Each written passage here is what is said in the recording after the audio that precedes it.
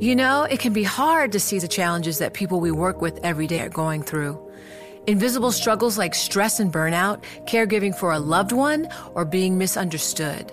But insight, awareness, and empathy will help us better see the issues they're dealing with. And that can make us and our companies healthier too.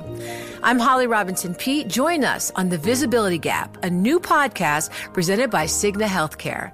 Download it wherever you get your podcasts. You know success when you see it. Or you think you do. The people in the spotlight. But what about those small business masterminds who succeed at making their money work harder? They do that by having a business bank account with QuickBooks Money, which now earns 5% annual percentage yield. Making your money work as hard as you do? That's how you business differently. Learn more about QuickBooks Money at quickbooks.com/5APY. Banking services provided by Green Dot Bank. Member FDIC. Only funds and envelopes earn APY. APY can change at any time.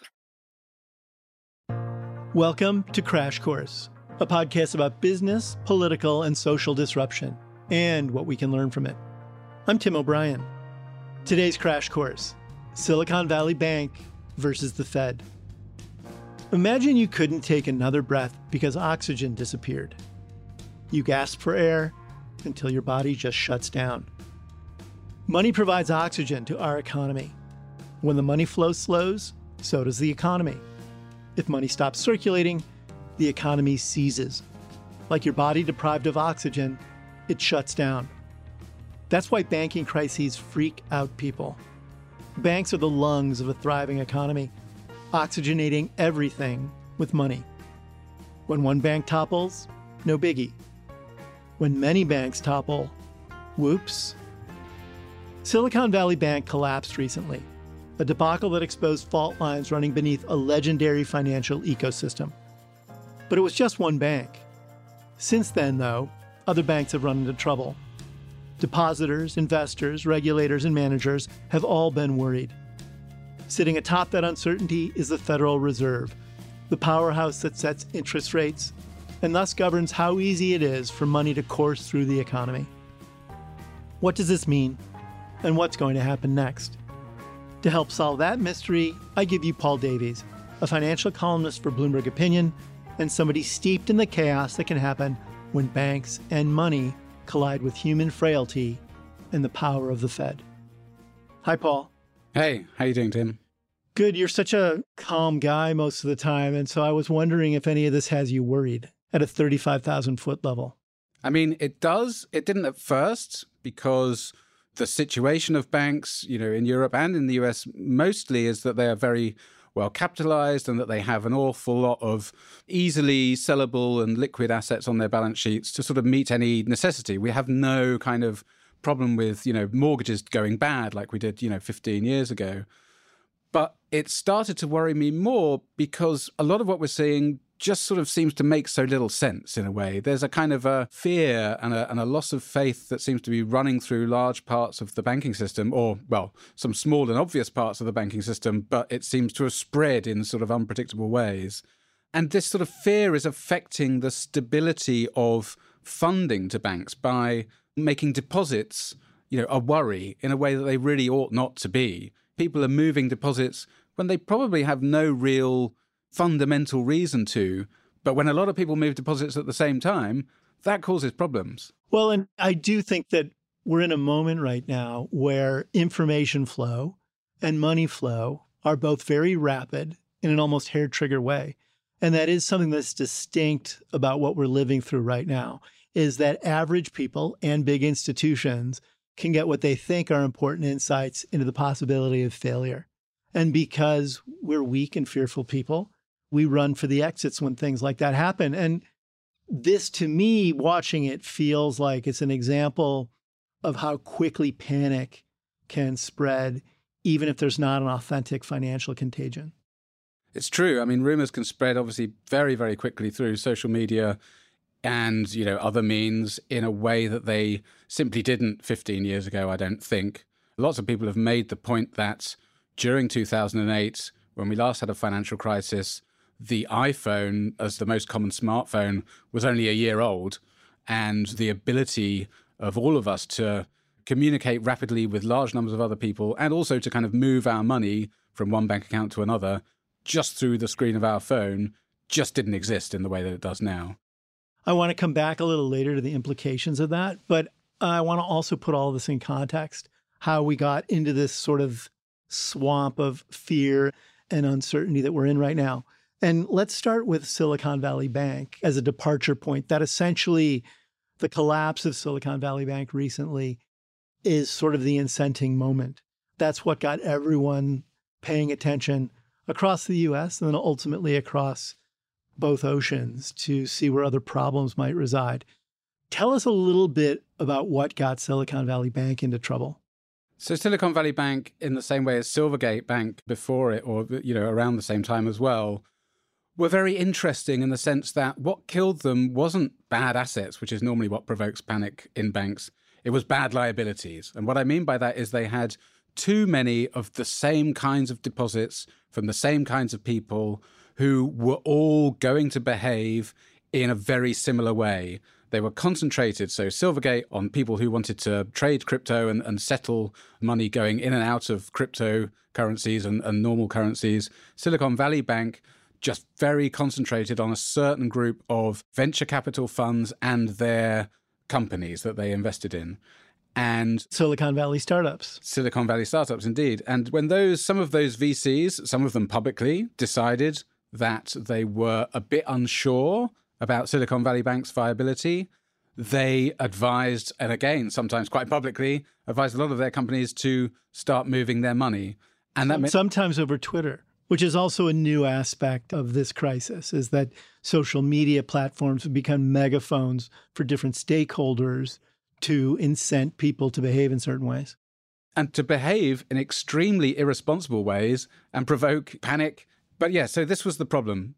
Concentrated deposits and herd-like behavior among those depositors meant that it didn't really matter what assets Silicon Valley Bank had. I mean, in fact, it had what we would traditionally expect to be highly liquid and very valuable assets. But it didn't matter what they had, because the problem is when you have to realize a lot of cash to pay back depositors all at once, and you have to sell in, a panic or in a hurry, you're never going to get the value of those assets that you think they're worth. Well, and I think as it pertains to Silicon Valley Bank, or SVB, as some people call it, I don't think it's actually, the problem didn't reside on the asset side of the balance sheet. To me, it resides and resided on the liability side. They had been part of this very unique ecosystem, decades of amazing growth, venture capitalists in Silicon Valley, the startups they funded, and the bank all sort of had this virtuous cycle of relationships that allowed them to seed one another's activities without it ever losing any of its momentum until the Fed raised interest rates. And then the fact that Silicon Valley Bank had so much of its business concentrated in one population of customers, that was actually what brought it down, not the asset side of its balance sheet, right? Yeah, the asset side was the sort of the precursor in a way, and this is something that people had noticed months in advance. The problem in the US, or one of the problems in the US, is we ended up with a sort of a two-tier system of regulation where all banks with assets of more than $250 billion were held to standards of liquidity, held to standards of having to mark their assets to market and report those values and take the hit through their equity, through their capital. And smaller banks didn't have to do a lot of this stuff in the same way. People knew that Silicon Valley Bank was carrying a bunch of safe bonds, but which had declined in value because of interest rate rises. And if it had to sell those bonds, it was going to realize some losses. People knew that for months. But for some reason, it suddenly became much more pertinent to worry about that. And that's part of what started the run on the bank. But I mean, both of these banks, Silicon Valley Bank and Silvergate Bank, were exposed to interest rate risk in multiple ways because the industries that they served were industries that benefited directly off of ultra-low interest rates. The reason why crypto took off is because of ultra-low rates and all of the money that had flooded into the economy through the COVID pandemic. People were just looking for other stuff to do with their money, and that's kind of part of what drove the whole crypto trading boom. Similarly with VCs, it's like over the last, 10, 15 years, that industry has boomed as people have looked to invest in companies that don't necessarily produce a good return now or profits now, but because ultra low interest rates value future profits much more highly, and you expect these to be fast growing companies, they attracted huge swarms of cash, huge floods of cash. And cash that went into essentially kind of an opaque environment, because in the past, those small companies, if they wanted a lot of cash, had to go public. And going public offered some transparency into how solid their finances were. But in a world in which there's really low interest rates and they can get money elsewhere, you can keep some of those startup problems in the dark. I want to step back for a second on what you were just saying about interest rates rising. This wasn't a normal interest rate environment, obviously, because of the fear of inflation. The Fed and other central banks around the world began hiking interest rates at a historically rapid clip. Within a matter of months, you were seeing 100 basis point moves that no one was prepared for. The stock market wasn't prepared for it. The bond market wasn't prepared for it. And now we know banks like Silicon Valley Bank wasn't prepared for it. Do you think that that interest rate hike, that rapid interest rate hike in the U.S. by the Fed was what did SVB in? Or was it also just the bank's own mismanagement over a period of time? Without a doubt, it was the bank's own mismanagement over a long period of time. They could have invested their liquidity, their spare cash better. They could have hedged their interest rate risk on the asset side of their books. And they could have done, I guess, lots of other things to ensure that the precipitate cause to their collapse didn't crop up in the same way. However, the problem cropped up in part because of the interest rate rises. And I think the interesting thing about that is they are, in some senses, more of a symptom of a bunch of tensions that are being laid bare in the economy through these interest rate rises. And this is what's going to get really interesting in the next sort of month or so, is just how quickly or how rapidly those interest rate rises are now feeding through into the flow of money and how credit is extended and banks' own attitudes to risk. Because, you know, you can keep raising rates and keep raising rates and keep raising rates and expect at some time the economy is going to start to sort of slow down steadily. The way I think it happens actually, and I think what we're seeing now is you raise rates, you raise rates, you raise rates, and then at a certain point, like an elastic band, it comes pinging towards you, the result of your rate rises. And what comes pinging towards you is, you know, a rapid tightening in credit availability from banks, a rapid reduction in banks' own risk appetites, and how much cash they want to hoard themselves against being called on their own deposits, and how much they're prepared to lend to companies and people and to other financial institutions through the system. And actually what we have seen is also now this kind of global coordination among central banks to try and aid and support the amount of dollars flowing through the system. And I think that's a sign of, you know, liquidity issues spreading beyond the borders of the US and, you know, people finding it difficult to access dollars because of these changes in risk appetite. One of Warren Buffett's famous aphorisms is, when the tide goes out, you get to see who's been swimming naked. And interest rates rose, and we started to see who was swimming naked. Some of the crypto banks, SVB, et cetera, et cetera. And swimming naked implies that they were taking risks they shouldn't have taken, and now they're exposed. Nonetheless, when Silicon Valley Bank began teetering, the feds rushed in. And they contemplated using federal powers. They didn't use taxpayers' money in that instance, but federal powers to essentially backstop that bank. I still have a lot of problems with that, but I want to know what you think about that first. Was it wise for federal regulators to intervene in the Silicon Valley Bank collapse? I mean, in a sense, it seems as if the bank could have been small enough to have fallen over without very widespread repercussions. Obviously, we don't get to see everything that they get to see in terms of the state of the financial system, but they decided in their wisdom that this was a systemic bank after all. To me, what that says is kind of, I'm less interested or less worried about whether they acted rightly or wrongly in this instance. I'm more concerned about the fact that we saw this big push for deregulation in 2018, which took away the systemic designation from a lot of banks under the $250 billion asset level after a lot of lobbying from a lot of smaller banks, including SVB itself directly. And with the idea that the only banks that were systemically threatening to the economy, the only banks that could cut oxygen supplies off to the economy, were the large money center banks that had been at the center of the 2008 collapse. Yeah. And so everybody decided in their wisdom that these smaller banks were not systemic. And yet the second one of them teeters, and not even the biggest of these smaller banks, you have to rush in, decide it is systemic after all, and then do whatever you can to support the financial system. So on the note of deciding to do whatever we need to do to support the financial system, I'm going to take a break so we can hear from our sponsor who's helping us support this show. We'll be right back. You know success when you see it. Or you think you do. The people in the spotlight, athletes, actors, artists. But what about the people behind the scenes? You know, the ones who make it all happen. The lighting engineers, the sideline photographers, the caterers. They're small business masterminds. And if there's one thing they have in common, it's making their money work harder. That's why they have a business bank account with QuickBooks Money, where they are now earning a generous 5% annual percentage yield. Yes, 5% APY. Making your money work as hard as you do? That's how you business differently. Learn more about QuickBooks Money at quickbooks.com/5APY. Banking services provided by Green Dot Bank, member FDIC. Only funds and envelopes earn APY. APY can change at any time.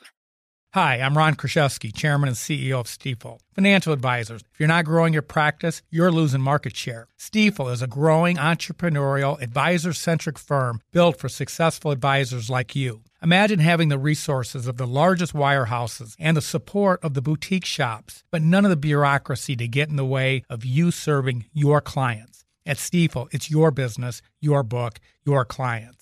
I always tell the advisors we're recruiting, I want you to come to Stifel and double or triple your business. Most of them laugh and shake their heads, but I'm serious. Don't take it from me. Take it from Stifel's #1 finish in J.D. Power's 2023 U.S. Financial Advisor Satisfaction Study. So there's a reason why 148 financial advisors joined Stifel last year. Come join us and find out why Stifel is the firm where success meets success. Visit www.choosestifel.com. Stifel Nicholas and Company Incorporated, member SIPC and NYSE. I'm talking with Paul Davies, who is a financial wizard and a columnist for Bloomberg Opinion, and a wonderful guy to speak to when you're trying to sort out something as complex as a banking crisis. We've been talking about the debacle at Silicon Valley Bank and some troubled crypto banks. It's a very specific sector of banks. And it makes me wonder whether or not more problems lie ahead for other banks, Paul, and thus the economy more generally. Or again, is this just sector specific and not systemic? Couldn't we dismiss the crypto lenders and SVB as victims of their own recklessness and ineptitude, allow them to crash and burn, and then move happily on as healthier banks do business the way they should? Well, this is going to depend a hell of a lot on how other banks react to this environment. We have been expecting banks to perhaps start reining in the amount of credit that they're willing to provide for a while already. I mean, that's kind of natural when interest rates rise. It's sort of, part of what increasing interest rates is meant to do. But at the same time, we've had this kind of weird situation where, especially in the US, consumer balance sheets, household balance sheets, people's own financial position has been very healthy because people saved up all manner of money during the period of lockdowns, during the COVID pandemic. They paid down personal debt. And so the amount of problem loans, the amount of problems that people have been having repaying their debt has been utterly minimal for ages and ages and ages. And this has been a very strange world with high inflation and rising rates, and yet still a healthy consumer and very, very healthy bank earnings. Now we've reached this kind of tipping point, I think, and it's how banks react to that, how quickly they rein in their credit provision, how rapidly their risk appetite shrinks, that will really govern what is the impact on the economy beyond the banks themselves.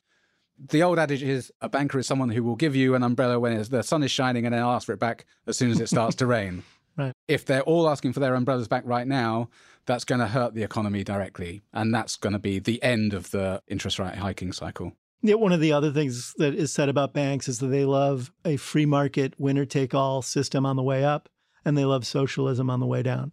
And I think that that's going to get tested possibly in future months as this crisis continues to reveal itself. As we know in crises, sometimes new things flare up in unexpected places. And shortly after Silicon Valley Bank got wobbly, a well-known and legendary Swiss bank, Credit Suisse, revealed itself as another victim of a nasty interest rate environment and public doubts about its viability. You covered that from ground zero. Tell me, why was there so much hand-wringing to begin with about Credit Suisse? Again, was this a bank that was systemic, or was it a bank that was just an individual victim of its own missteps? I mean, Credit Suisse is definitely a globally systemic bank. All regulators recognize that, and it carries higher capital charges because of that. But explain that. Why is Credit Suisse systemic and Silicon Valley Bank may not be? So Credit Suisse has operations all around the world. It's a big dealer in stocks and bonds and most importantly, derivatives of all kinds between banks. And it's got an investment bank and a trading operation in the US and in Europe and in Asia. It has lots of other banks as counterparties, as banks it faces off against in trades. So what makes a bank systemic is if it gets into trouble or falls over, then it can default on a lot of obligations or positions it has with lots of other banks. And that sends a series of dominoes cascading through the system of trade failures, collateral losses, and so on. And as all other banks react to any loss that they might take off of the first one that's failed, they'll maybe default on some of their own obligations to other banks or just pull in extra liquidity that they suddenly need. And before you know it, you've just got this kind of rolling storm going through the financial system. And banks that may not have been stressed become stressed because of Credit Suisse's stresses. Exactly. And everybody It is like COVID-19. Yeah. I mean, the onset of COVID-19 is a really sort of good example because that was a moment when everybody gathered all of the cash that they possibly could to themselves to protect themselves against, not being able to pay other people that they owed money to because nobody wants to go bust. And in a situation where you see one bank going bust, what we saw in 2007, 2008 was very much that. I mean, it was caused by different things, but a bank goes bust, everybody gets worried about all of their exposures, all of their ability to pay anybody, and they all gather their assets, their liquidity to themselves, and they just sort of stop doing business. You kind of stop doing business. And like you were saying at the beginning, like if the oxygen is turned off, then the rest of the body just sort of fails. What happened in Credit Suisse's case is also interesting because they weren't a failing bank per se. They had viable assets. They had a lot of goods on their balance sheet that they could have used to keep themselves afloat. Or am I simplifying that too much? No, you are not simplifying that. Their balance sheet was perfectly good, but they were a failing bank in the sense of they could not get their strategy clear and sorted. They were kind of in the middle of their... For years, they couldn't do it. For years. So, I mean, they were in the middle of their third strategic overhaul and restructuring since 2015, 2016. They were struggling to get the details about how this was going to work and what exactly they were going to do and where they were going to be focused. They were struggling to get those details out quickly enough. Their problem really was that all of this left them with very few supporters. There was no keen marginal buyer of the shares in Credit Suisse on any day when they fell. Including the Swiss government. Including the Swiss government. And in the end, with Credit Suisse, they arranged a shotgun marriage. Tell me a little bit about what happened there. As you said, Credit Suisse had plenty of cash on its balance sheet. It could service a lot of withdrawals. The Swiss National Bank had come out in the middle of the week and said, we'll give you another $54 billion or 50 billion Swiss francs if you need it, should you still get lots of withdrawals. But despite the strength of their balance sheet, the amount of capital they had just sort of lost the faith of two important constituents. One, a lot of depositors, particularly it seems among their very rich clients in places like Asia. But two, and perhaps even more importantly, among their counterparties. So as I was talking about earlier, the people that they face off against when they're doing derivatives trades and this sort of thing.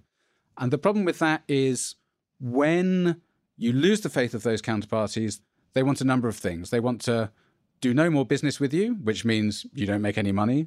They want to ask you for more collateral. You have to give them more cash or more safe bonds sometimes, which is another drain on your balance sheet.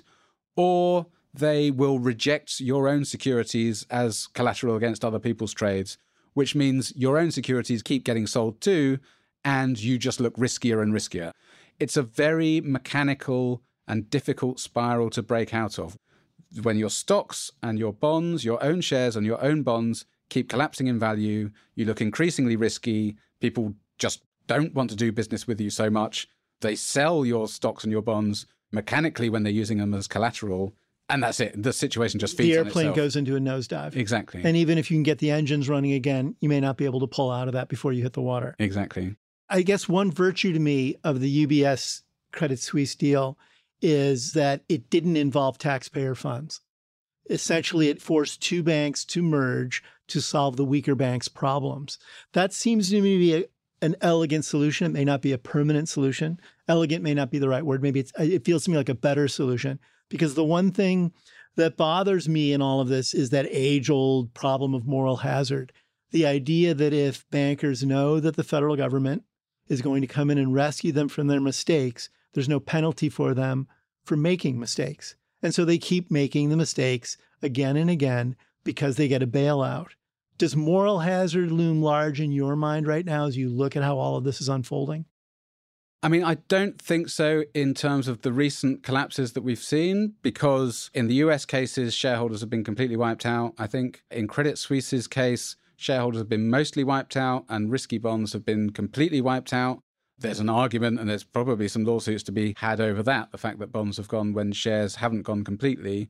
But the people who benefit most from taking risk when you're running a bank, i.e. the shareholders and the managements, they've lost everything or most of what they ever would have made. Although the management probably spent many, many years padding their own bank accounts before the crash happened. They might well have done, and I'm sure there's plenty of people who still have nice large houses that at the very least they could sell to live off the money, if not actually kind of live in forever. Right. So that's not a problem? Well, I mean, perhaps it is. We do have powers to kind of claw back pay, and I guess if you decided, if you wanted to pursue somebody civilly or criminally for appallingly bad management, for negligence or, even criminal behavior, then you absolutely could, I'm sure. But and we've seen in the Silicon Valley Bank case, in fact, that lawsuits have now been filed. The SEC is looking at it. So there may be some court action in all of this. They may have to pay up, money to somebody somewhere at some point. But we sure do give the financial sector a set of cushions that we don't give other industries. And it gets breaks that no one else gets. Why is that?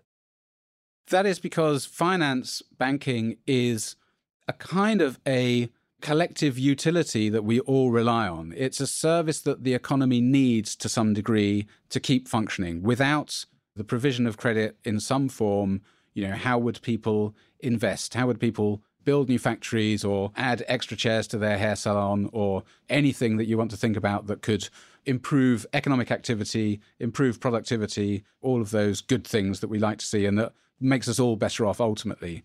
So it's very important that we have banking, credit creation of some form. Now, whether we've got it in exactly the right form is an endless debate, and I think that we've been having lots of debates about this since 2008, but it's a very important part of the economy that we've arrived at this way of running banks, and maybe it's a bit like the old Churchill quotes, like, democracy is the worst system you could have apart from all the other ones. So now we've gotten both Winston Churchill and Warren Buffett into the same podcast. And on that note, I'm going to take a break. And when we come back, I demand that you find some other historical figure to quote in the back end of the show. You know success when you see it. Or you think you do. The people in the spotlight. Athletes, actors, artists. But what about the people behind the scenes? You know, the ones who make it all happen. The lighting engineers, the sideline photographers, the caterers. They're small business masterminds. And if there's one thing they have in common, it's making their money work harder. That's why they have a business bank account with QuickBooks Money, where they are now earning a generous 5% annual percentage yield. Yes, 5% APY. Making your money work as hard as you do? That's how you business differently. Learn more about QuickBooks Money at quickbooks.com/5APY. Banking services provided by Green Dot Bank, member FDIC. Only funds and envelopes earn APY. APY can change at any time. Success is more than the final destination. It's a path you take one step at a time. It's discipline. It's teamwork. And it's the drive and passion inside of us that comes before all recognition. It's what Stifel's been doing for over 130 years. Quietly, yet strategically, Stifel's become one of the fastest growing wealth management and investment banking firms in the country. Our financial advisors go beyond traditional wealth management to provide clients with direct access to one of the industry's largest equity research franchises and a leading middle market investment bank. Because success is the drive it takes to keep climbing, the passion to keep investing, the best of each of us made better by the best in all of us. And that is where success meets success. Start your journey at Stifel.com. That's Stifel.com. Stifel Nicholas and Company Incorporated, member SIPC and NYSE. I am back with Paul Davies talking about what happens when a bank of any stripe collides with the reality of central banks raising interest rates at a rapid clip. Central bankers, Paul, obviously have loomed large in this crisis that banks are wrestling with right now, because they engineered an unusually rapid round of rate increases that took industries and everyone else off guard. And we were talking earlier about this is the system we have. These are the banks we have. This is the regulatory architecture we have. What do you think is the best path forward for regulators, given what we've seen now in the crypto sphere, in the venture capital banking sphere, in the major investment banking sphere with Credit Suisse? What do regulators need to think about going forward? I mean, in the first instance, in the US, they need to do something which I'm pretty sure they're going to do, which is apply more systemic and tougher regulations to all of those mid-sized banks, less than $250 billion in assets, that will end this kind of two-tier system and make those smaller banks, I think, safer and better managed and give them much stronger oversight. That's the first thing. In terms of the wider regulatory picture, I mean, this is part of the mystery of what's going on right now, and part of the whole strangeness of it is all of these banks now, post the 2008 crisis, the way their balance sheets are set up, they should be perfectly well defended against all of the normal things that bring banks down. They don't have a lot of terrible assets that are about to go bad. They don't have too many assets that they can't shift if they need to pay people back money. They do have a lot of high-quality liquid assets, we call them, shorter-term treasuries and other government bonds and things like this, which are about as close to money as you can get. So part of what's going on is about some of the ripples of the higher interest rates running through the system and how that might destabilize things. But another part of what's going on is a sort of a general sense of mistrust of institutions, I think, more broadly, and in terms of not only where your money is safe, but what money you should even have. Well, that's interesting because we were talking about assets, but I think a factor in all this too is gossip. And the way that I think we as human beings, we talked about this in the top of the show, begin to let troubles mount in our own minds and then can find an echo chamber for those fears on social media, over drinks with friends, with the big difference again that now gossip moves at light speed, whether it's political gossip or financial gossip or social gossip. And, oh, you know what? I could bring in Mark Twain now since we said we would get a third person. But I think he said something to the effect that a lie travels around the world before the truth even gets to put its shoes on, or something to that effect. I'm sure I blew that. But I just wanted to get our trifecta of quotes of old men. But that is the interesting thing about what we're in right now, is it's a reflection as much on human uncertainty and this mounting distrust we've had. I think social media plays a role in faith in institutions, whether they're banks or governments or courts. Yeah, I think there's two things. I think, as you say, the social media aspect means that wacky, weird, untrue opinions or views of the world can find mutual support and amplification much more rapidly and coalesce into large groups of people who think the same thing, no matter how mad, more rational people might think that view is. They can hold that view and confirm that view with each other. And at the same time, we've had, I think, a class of politicians who have systematically set out to undermine trust in all manner of institutions in, not only the US, but in large parts of Europe and certainly in the UK as well, and get people to question whether they can even trust the most basic elements of parts of government. And ultimately, if we're really not careful, and this is a somewhat sensationalist conclusion to it all, but ultimately, if we're really not careful, you could get to the point where people stop trusting in money at all, the idea of fiat currency. I mean, to be fair, there's a whole lot of crypto people who would really like that to happen. In fact, that was their line, right? You shouldn't trust fiat currency. It's issued by the government. Therefore, trust 5,000 of us whippersnappers who trade this stuff digitally, and we'll be there for you. But I think one of the odd things about this current moment is you have people taking deposits out of smaller banks, putting them into larger banks sometimes, or into things like money market funds and treasury bills in ways that can sometimes take that money out of the market completely and go back to the Fed. And then the Fed and the large banks are recycling that money back round into the smaller banks, temporarily or otherwise, to help keep them alive and stop them suffering from, any loss of deposits. Giving them some oxygen. And at a certain point, everybody could turn around and sort of realize, actually, this is all just the same money and all just, in some ways, the same risk. And that would be a real sort of danger point, I think. I'm old enough to remember long days and nights at the New York Times in 2008, trying to sort through that financial crisis. We've come through this time and again. It keeps happening.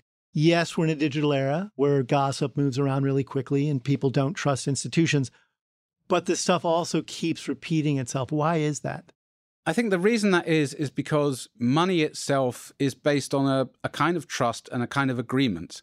And what we count of as things that are money-like in terms of, the bonds that we will accept as being closest to money or other sorts of assets. When times are good, this is the theory of Hyman Minsky, really. But when times are good, what we think counts as money and what we think counts as good assets kind of expands and takes in all manner of things. And then when times get bumpy, then we all rush to the most trustworthy form of money that we can think of, or the most liquid form of money that we can think of. And the reason why we keep having banking crises is because each bank in some way is a producer of its own money. The deposits that we have in our bank accounts are just a promise that the bank that we use will eventually make good on some payment that we want to make to somebody else. And now every time that we start to get a sort of a panic or a worry about what is money and what is the good money, part of the problem is always that some banks are deemed not good money anymore. So you want to move your ability to make payments to a bank that is good money.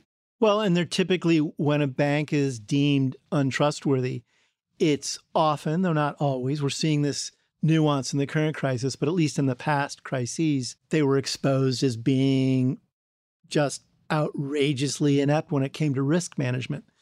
Banks do two things. They are a vehicle for someone showing up at their door with a piece of paper called $1 or £1 or euro, whatever it is. And you sort of have this guarantee that it will be worth something later on. But it's just a piece of paper. It's really built on trust, which is ineffable. But banks are also supposed to manage that responsibly and not take risks that would imperil that trust. Yet we find banks taking outlandish risks time and time again. Is that a necessity of vibrancy in the economy, or is it something that could be curtailed in a more constructive way? I think it's something that could be curtailed. It's something that we have curtailed quite a lot since the last crisis.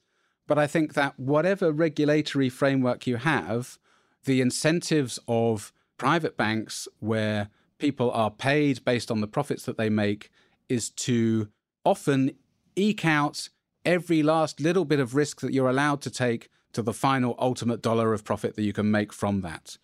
And there's a whole section of finance, and I think it's probably lesser now than it was in 2008, but there's a whole section of finance which is, it's debatable whether, the function that it's performing is adding to the productive capability of the economy. Like I said, you can lend to an entrepreneur who wants to build a factory, buy plants and machinery, and produce goods. That's a sort of a productive endeavor. Or you can keep lending to people so they can buy and sell the same house among themselves for an ever greater value. Now, that is somewhat less productive.